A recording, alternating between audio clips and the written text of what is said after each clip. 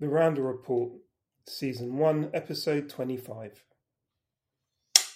Wow, 25 episodes, eh? Well, how are you doing then today, Mel? Well,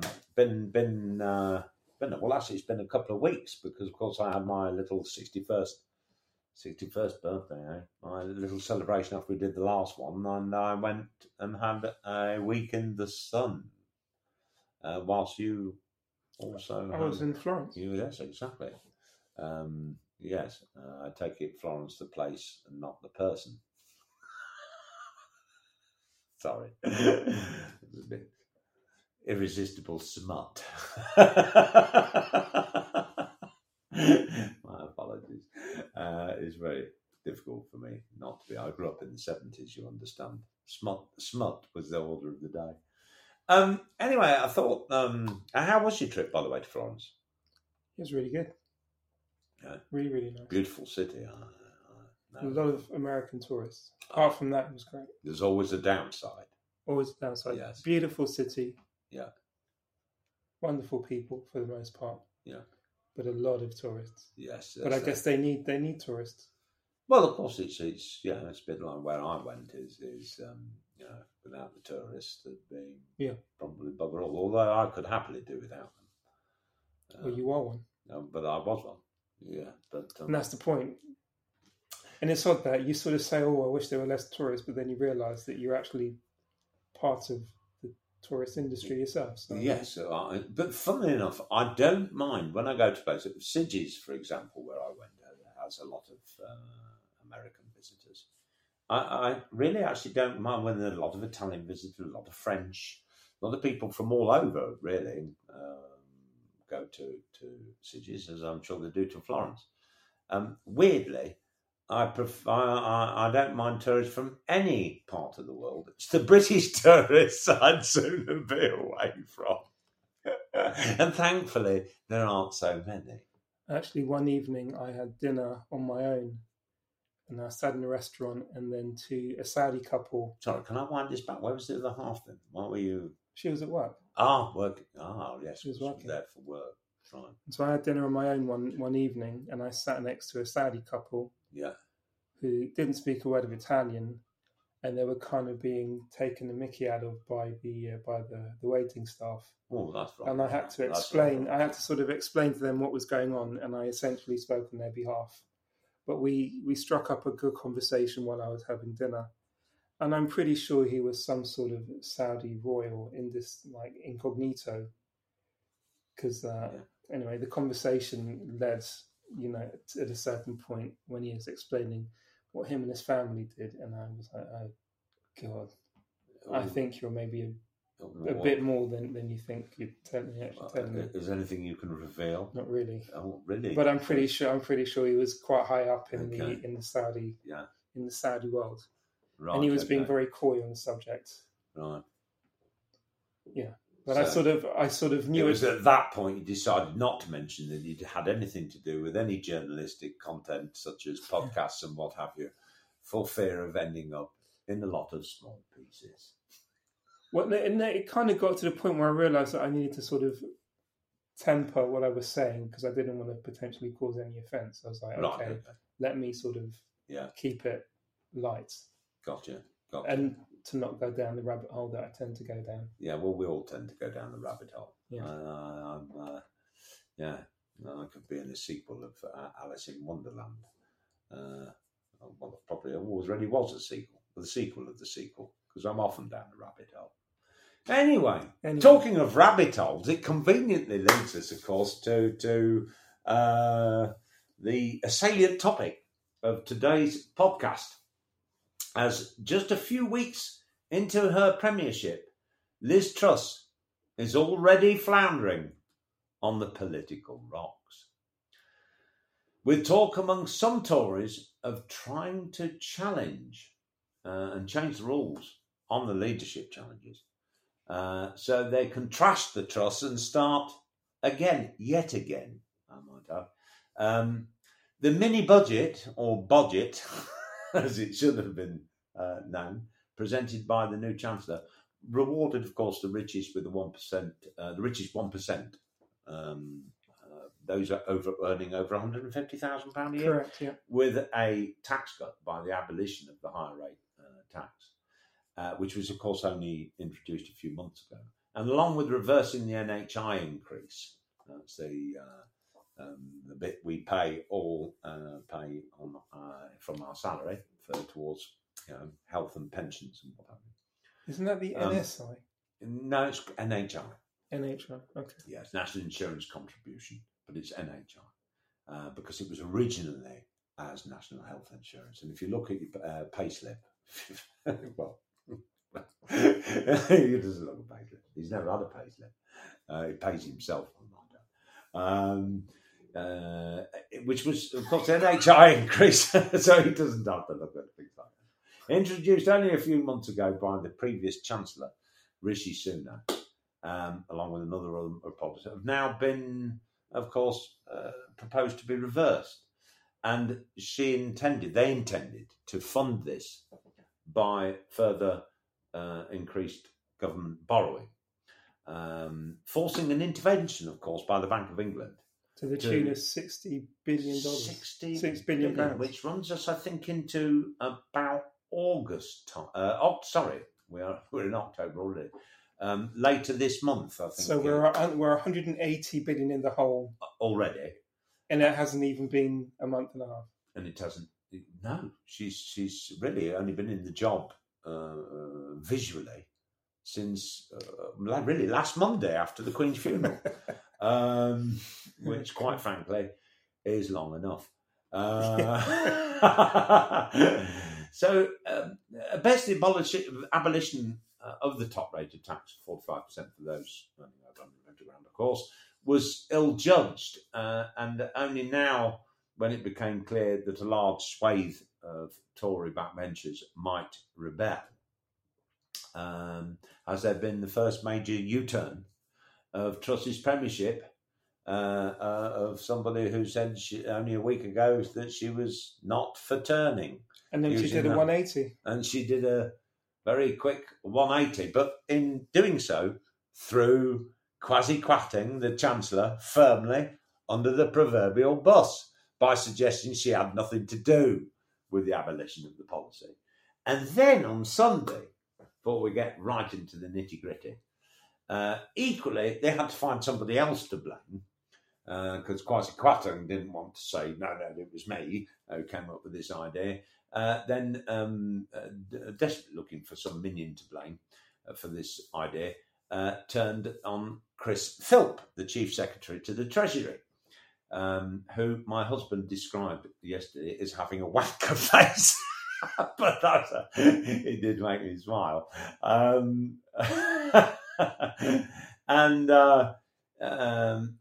of course, Chris Philp has denied his involvement in this policy. So we mentioned a few weeks ago when Liz Truss took office, or was about to take office, how grim a prospect it was, and suggested that she might only last as Prime Minister for about 6 months. Do you think we might have been a little bit generous on this point? And what's your take on the really what has been a debacle in her first unprecedented disaster? Yeah. There's no other way to really put it. Yeah. 6 months.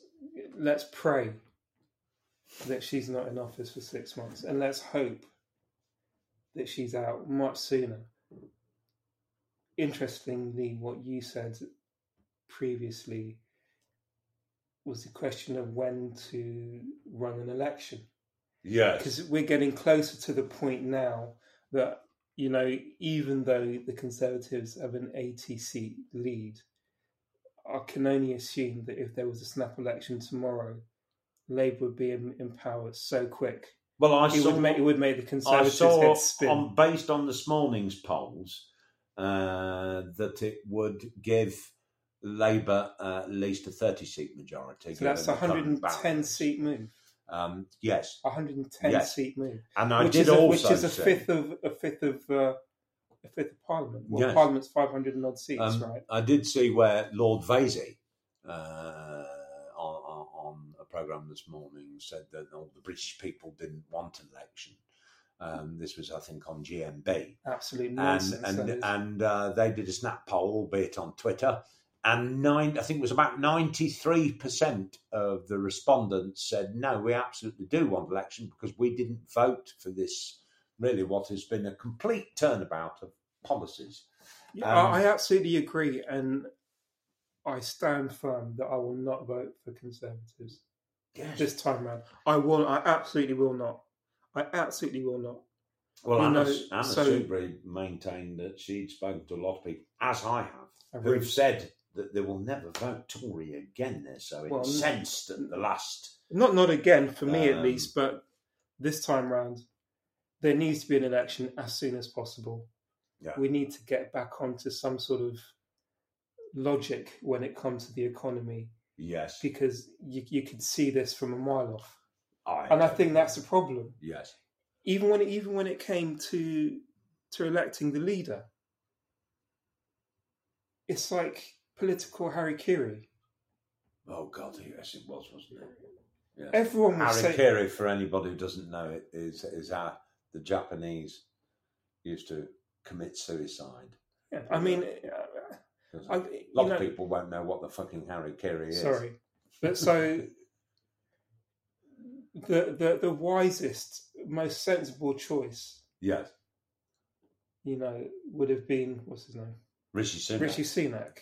There is no. It's obviously quite forgettable. No, sorry, it's my fault. I had a brain freeze on that. No, one. Don't worry. But he understood the economy. He got us through really tough times, through COVID and the rest, and he would at least been a more stable option. Well, I think we said this, didn't we, in previous one? That at least he had some tried and tested, during a time of crisis. Yet here we've got Kwasi Kwarteng, by the way, who was business secretary, who seemingly now is trashing all the previous fiscal policies, economic policies of his government, and seemingly trying to reinvent the wheel as if the current cabinet is somehow a completely newly re-elected body. And a completely new government, which is not. These people sat in cabinet and stayed quiet and voted for many of the policies that were. Another thing an MP essentially said is that Truss essentially put all of her cronies into cabinet. Mm. Essentially, that's what was levelled at Boris Johnson. Yes. Right, she's done exactly the same thing. Well, we said this. She's put in her friends and those that supported her. Yeah. When the time came for them to make a decision, and then obviously, they were given preferential treatment and seats in cabinet. It's an absolute disgrace. The health minister as well is an absolute joke. To be fair, Theresa Coffey. Yeah, well. And now she's saying she wants to scrap waiting lists. Well, the recording of waiting lists at least, because she says that it serves no purpose. Well, of course, it serves a purpose. You need to know how something is performing in order to say, okay, this is how we need to improve it. But she doesn't want to know, apparently, and she doesn't want the rest of us to know either. This is shambolic government. As we're also heading, this is the perfect storm.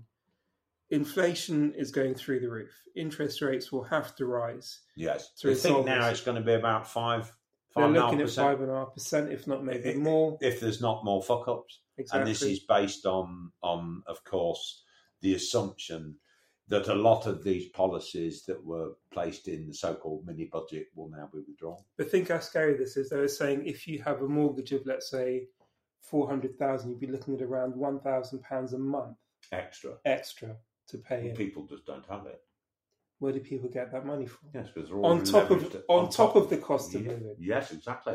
On top of energy prices spiking, on top of food prices going through the roof, petrol prices because of the drop in the pound, they're not going down as they should. Logistics are still an issue. Yes. We have a war going on top of that as well. Yeah, and we're looking at COVID numbers doubling.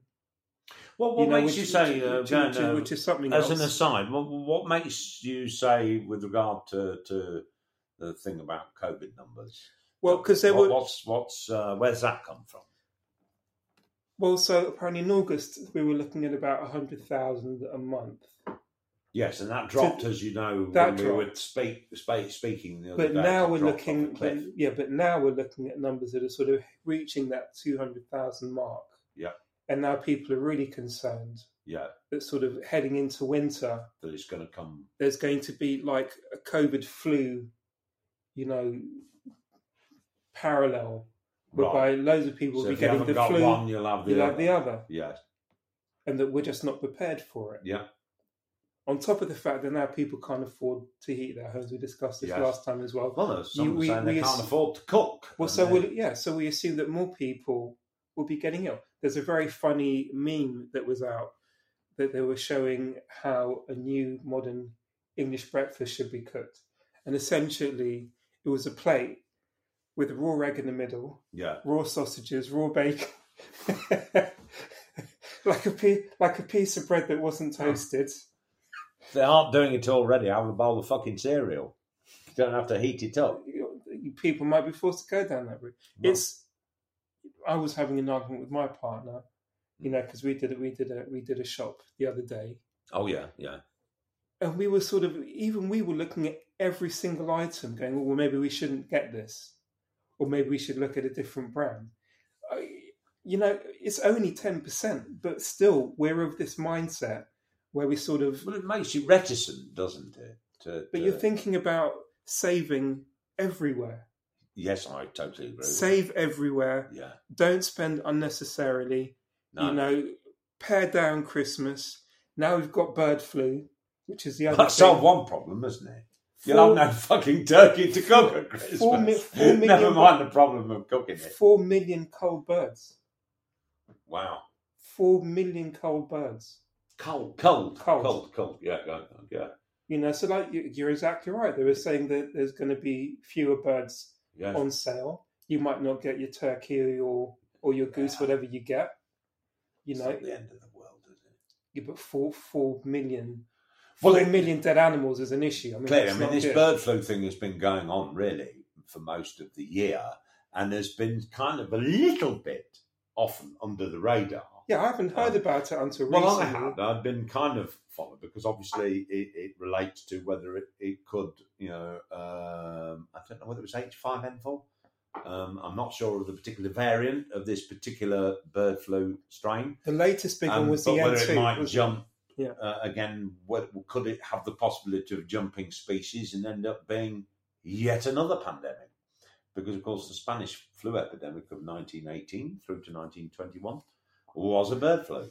Going through the airport, by the way, yes, there were monkeypox notices everywhere. Oh, really? Wow. Everywhere, especially in Italy. They're saying if you have these symptoms, if you have these certain lesions, please contact a member of staff. Do not wait in the queue. Go to the side, speak to someone. Funny enough, I had a dream last night that I'd got chicken pox, not monkeypox. Chicken pox. I don't know where it come from. Probably subliminally from seeing quite a bit of news on the subject of monkeypox. Where are we? Have you the numbers? Numbers. I don't know. You don't know what number? We'll have to have a look at shortly on that. Because that's also. It was an issue. It's gone sort of under the radar. It's not really been spoken about.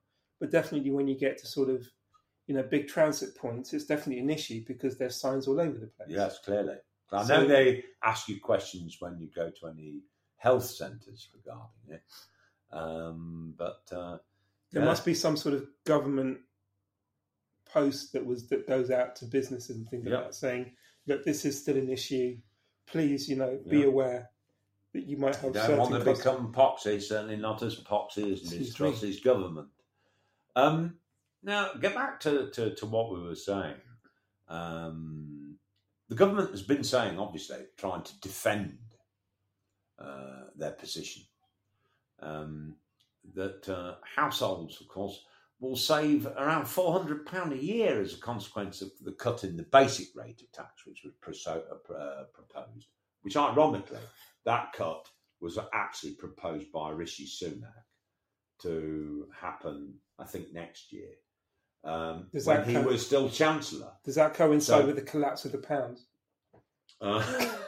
And as a consequence of the cut in base rate, the safer. But of course, due to their clumsiness, it means everything else, mortgages, as you spoke of, foreign holidays because of the drop in the pound. Credit card debt in August was through the roof. Really? Through the roof. So it means, you mean from the point of view that people are now using the credit cards more than ever just to manage household daily budgets. It was the greatest it's been for a decade, they were saying. Which means, obviously, you're just digging a greater... And then you've got to pay interest on that. Yeah. I don't know what credit card interest is, but that's going to go up as well. Well, of course, that's got to go up with everything else. Because usually it sits around that 17-18% mark. So assuming that goes I remember back as 20 years ago or 25 years ago, it was up at about 36.9. So we're probably going to be heading back to those kind of days. Might get back there again. Yeah. But it's scary numbers, really scary numbers. Surely it's dangerous, because if you go down that route of using your credit card for daily household items, it means you haven't got the money at the end of the month to ensure to pay that card off to not incur. Well, no, because you're just going to end up paying the minimum. Yeah. And you're going to end up in a real hole in a few months' time. Crikey almighty. So, yes. So, in actual fact, I saw a little snippet on the news yesterday. They were talking about their assertion that the households were safe, this, that and the other. Have we got a hurricane coming? I was just looking outside. It's looking a bit scary. And thinking my washing that I've got hanging out in an attempt to dry, it's probably going to be all over Hackney within about 20 minutes, but never mind. So, if she sees that this is going to help households, yet households are going to actually, because of the clumsiness of all of this, are going to end up paying more for just about everything else, particularly if you've got a mortgage. How does that back her argument about growing the British economy? How does this theory of theirs, therefore, work? It doesn't. Assuming we are already in a recession, right, which is likely. Well, semantics, isn't it? In order for an economy to grow, you need people to spend money. If people aren't spending money, there's no growth in the economy. So how does that work? Well, exactly. So I mean, therefore, it doesn't make sense, then, does it? Sounds like nonsense. It's absolute nonsense. Yeah. You're going to see a contraction. Look, even on my high street, for example, apart from the fact that, let's call it, a quarter of the shops has shut down. Seriously? Quarter. And let's remember, Mel is not living in a shithole like we are. So a quarter of the shops are shut.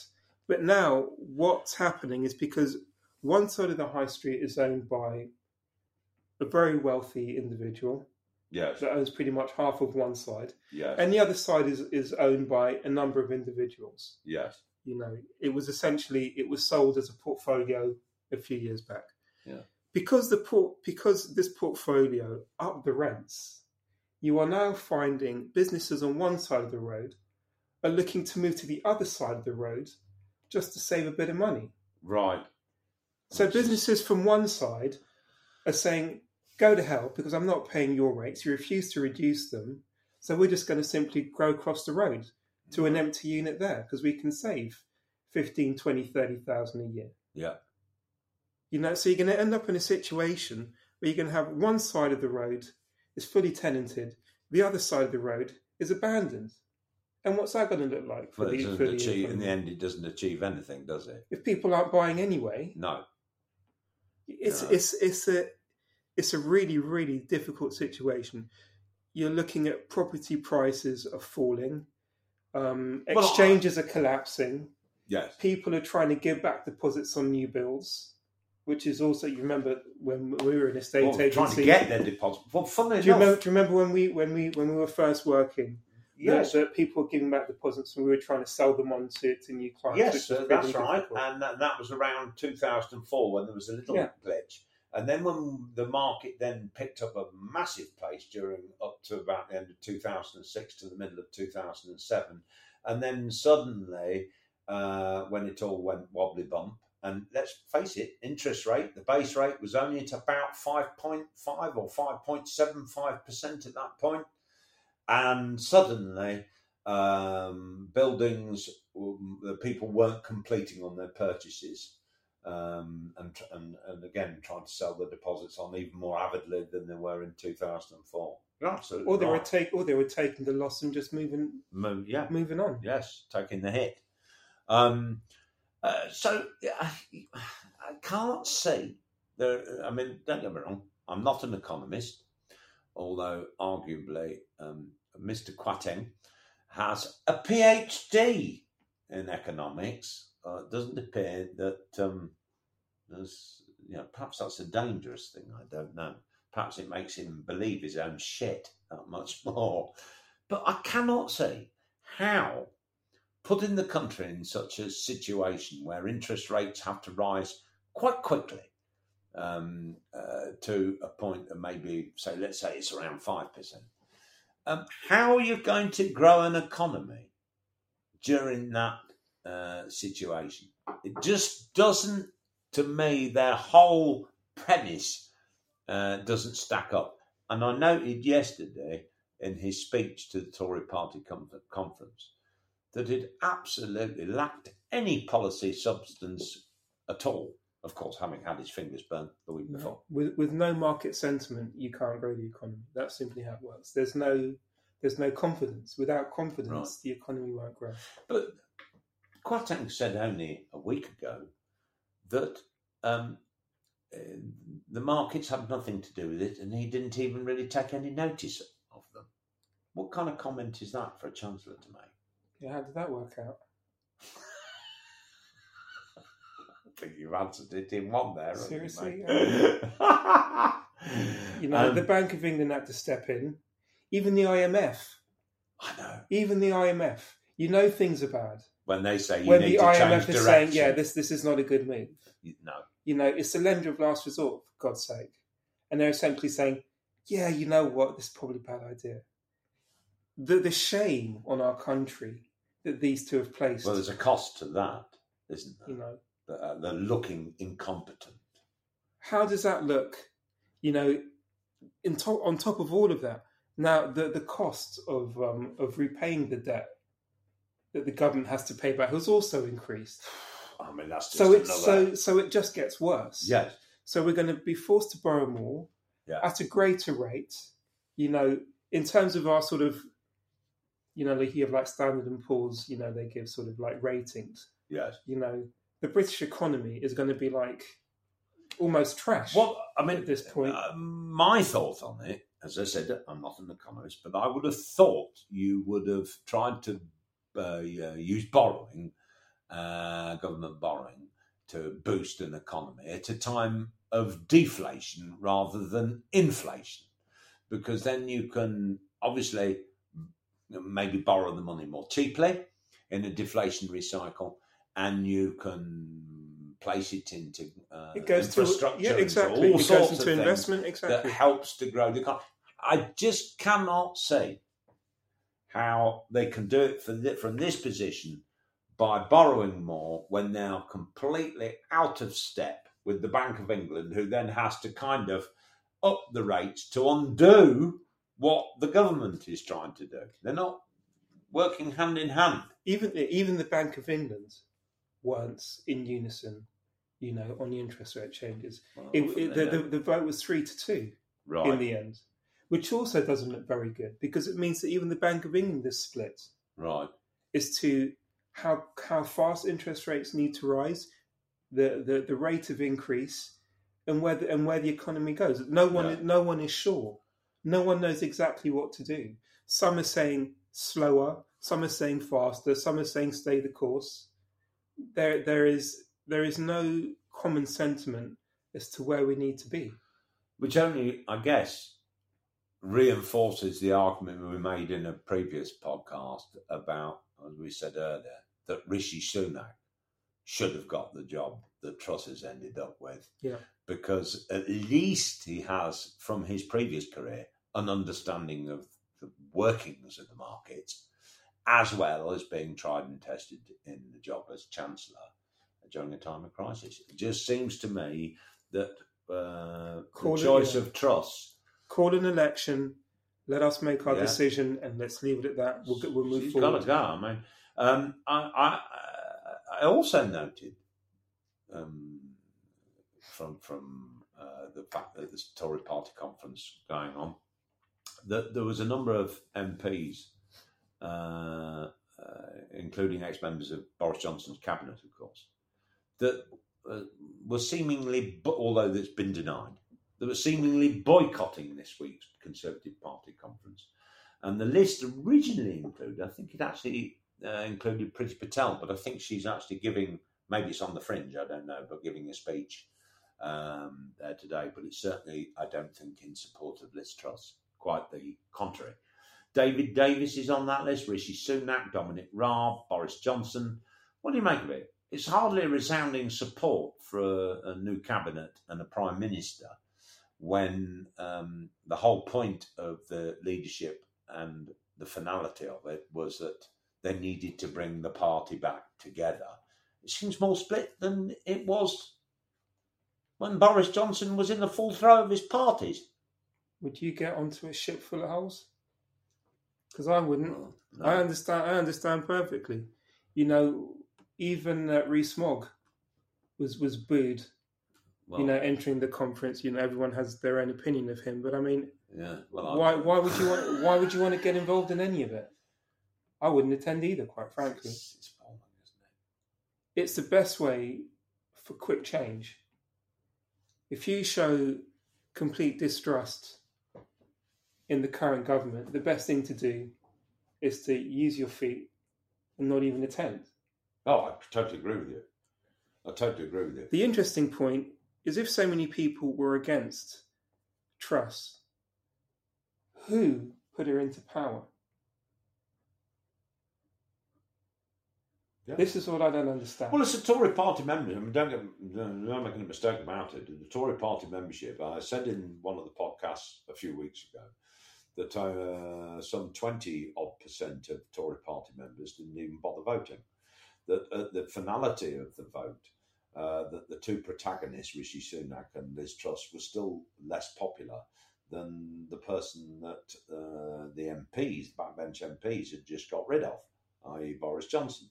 And indeed, today, they're even less popular than they were a fortnight ago. Boris Johnson, I mean, I think they're all wishing that they hadn't done the deed. What basis did they vote on? Was there given the fact that the age range of vast majority of Tory party members, was there a little bit of racism in play to not choose Rishi Sunak? I just don't understand on paper. Or was it just good metrics? Maybe it was just good metrics. I just didn't understand on paper why they would pick somebody who very clearly, even in the debates, looked rocky. Didn't you think she looked rocky? Yeah. She looked as dodgy as shit, frankly. Hopeless. Absolutely hopeless right from the outset. And I can't get my nut around it. It's as if there's somebody said it was a form of self-annihilation. Others have suggested worse. Chris Bryant, I noticed, tweeted something yesterday saying, well, it's actually in effect because of the rebellion, potential rebellion, it's already a hung parliament. Yeah. So, do you think she can actually turn it around? No, not at all. And how long do we give them now? Have we revised the 6 month? Yeah, it's got to be before Christmas, I hope. And how will they manage to actually get her out? Well, you were saying they might look at changing the rules. Yeah, because I can only see in terms of ascending the leadership again. I don't know how that. I'm not sure how that works. Look, don't get me wrong. I can see, all prime ministers often there's a bit of a disaster, But there's disasters and there's disasters. But it's the and it's the fact it's so early on. It's just eggy, isn't it? It's the end of the Tory party, for the next election. Yes. You can't put someone in place and then get rid of that person within 2-3 months. It just looks abysmal. But on the other note, you can't then install someone new and then not call a general election. Especially if the agenda has completely changed from the previous election. Because I totally agree. This is going to do for them. And what I can't get, as I said, it's like trying to reinvent the wheel, is we've now had 4 leaders, 4 prime ministers. We're on our 4th, and seemingly it won't be long before we're on the 5th. And they all try to pretend and distance themselves from the previous cabinet like they weren't involved when many of them were. I find that completely. Look, essentially, accept that we've lost the general election this time round, keep Truss on board, call a general election, Conservatives will lose it, fine. When they lose, change leadership at that point, and then try to build for the forthcoming election. There is no other way around it. It's going to be interesting to see if they can find anybody. I mean, exactly. Who exactly do they pick? And the problem is, Sunak, he has his own issues in terms of his wife and the family behind him, because there are a lot of sort of indiscretions. They're not insurmountable. I mean, I think people would forgive that if he made a decent fist of the job. Clearly, Liz Truss, her ears have been cloth right from the outset, and she didn't even. It's almost like women think that they're never wrong. There's a subject for another day, which could get us into a lot of trouble. It's like one of those. Especially at home, if your name is Mel. Seriously, it's depending on this side of the argument. Well, anyway. Because obviously, coupled with that, she's managed to already, in the last few days, to add to the issues. Well, what else has she done? Well, there's the accusation that in a meeting with King Charles, Liz Truss roundly banned him from attending the COP27 climate change that is to take place in Egypt, which one of her cabinet ministers, one of her cabinet ministers, which I find interesting in itself, it usually implies that there's a lie going on somewhere, has denied that such a conversation took place. But so he shouldn't really attend because he has to remain impartial. Yes, but why deny it? I don't know. To say, no, this is the conversation we had, and Liz Truss come forward to say, no, this is the conversation we had, and we feel from a constitutional point of view, X and Y, own it. But then it's also... It's like throwing Quatting under the bus. No, the 45p tax rate had nothing to do with me, didn't know about it, bollocks. But it's also like cutting King Charles's legs from underneath him. Yes, isn't it? So he's already, whether he's liked or disliked, he was very vocal on green issues and environmental issues. Yes. And that's the one thing he truly cares about. Yeah. And to then deny him the thing that he's been championing for decades seems a bit, it's a bit unfair, but if he has to... it is, because it's not particularly political. It's very politically charged, though. So, there's a line, and he can't cross it. So I can understand... I don't understand why they denied it, but I understand why it happened. Exactly. Do you think she'd have been better off? Because this is the problem. He wouldn't even have to mention it, surely. It didn't have to come out in the media at all. Exactly. He simply could have not attended. People could have asked why. Yeah. He could have released a statement saying, "I'm now the king. I need to remain impartial," and that's that. Yeah. It's no longer my position to be able to affect such conversations, and that's that. It's like the other debacle. It's even worse. Essentially, you're essentially shutting down the monarchy, which is awful. Well, she's got problems. Queen of the U-turn, isn't she? I mean, let's be about right. Kay Burley had her banker rights on it during one of the debates. She's made this 180-degree turn on a key policy. But then, obviously, as usual, tried to dress it up as something else. Her words being, "Oh, I agree," finally, after a week, "I agree that perhaps we could have communicated it better." No, I don't see. I do not see that it's a bad. It was bad form, increasing government borrowing. It's not about the communication. But she's done that before. She did that once during one of the debates when questioned on an issue. She tried to say that the media had presented her intention in the wrong way, and then got fired back at with a bundle of quotes, which clearly undid her argument. So I think we're pretty well in agreement then. She's toast. Yeah. But we've got to kind of live with it until there's a way of getting rid of her, because under the current rules, she's got another 11 months before anybody can kick her out. If things continue in this vein, yes, there'll be people on the streets protesting to have her out.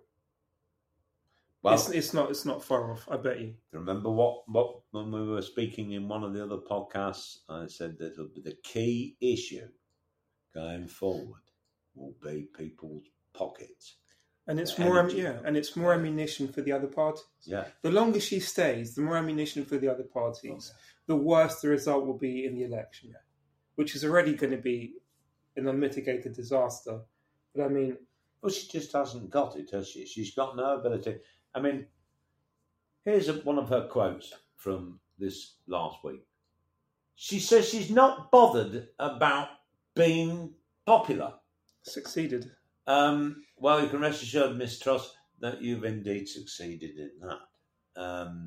But what a thing to say, because the purpose of being Prime Minister and running a government is also to get re-elected. And there's a measure of popularity involved in getting re-elected, surely. It's like, no, we really hate you. We really, really dislike you intensely. You're the least popular candidate we've ever had. Let's vote for you. It's just not going to happen, is it? So how do you get off saying, I'm not bothered about being popular?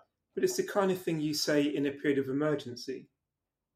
Like if we were under war conditions and you have to make decisions, that might not be liked by many people, but it's for the best interests of the country. Mm. What exactly is she doing for the best interests of the country or its people? So far, not a lot. Yes. Well, the word that springs to mind is gormless.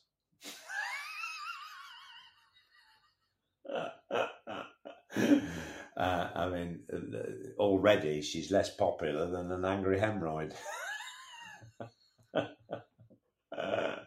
So from both Mel and I, and seemingly about 90% of the country, please switch the light off and close the door on your way out, as it certainly looks as though you're on your way out. We have to move on. We've got to get rid of them.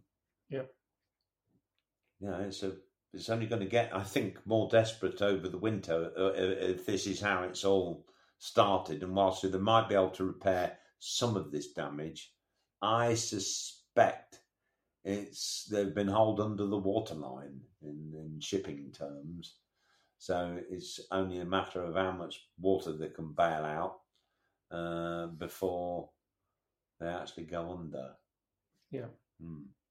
Anyway, I actually found a quote. Come on. Which was actually it was marked as anonymous, but then so there's two quotes today, because this morning I saw Andrea Leadsom, who obviously was filmed at the Tory party conference yesterday. So it was a juggle, really, which one was better, because Andrea Leadsom, regarding the recent mess, simply said yesterday, if you're in a hole, Stop digging, for God's sake. I just thought was pretty good. But my actual quote for the day: stupidity is not a crime. So, Liz Truss, you're free to go. Goodbye, everybody. Ciao for now. Thank you to all who are listening or viewing the Randall Report. We hope you enjoyed today's show. Please do subscribe. It is absolutely free. What is it, Mel? Free. And of course, you can contact us via the following email address, therandallreport@gmail.com. There's also our Twitter feed, @Randall_report, and Instagram, _Randall_report. So subscribe, hit the notification button, and do feel free to leave us a message, and we will do our level best to reply.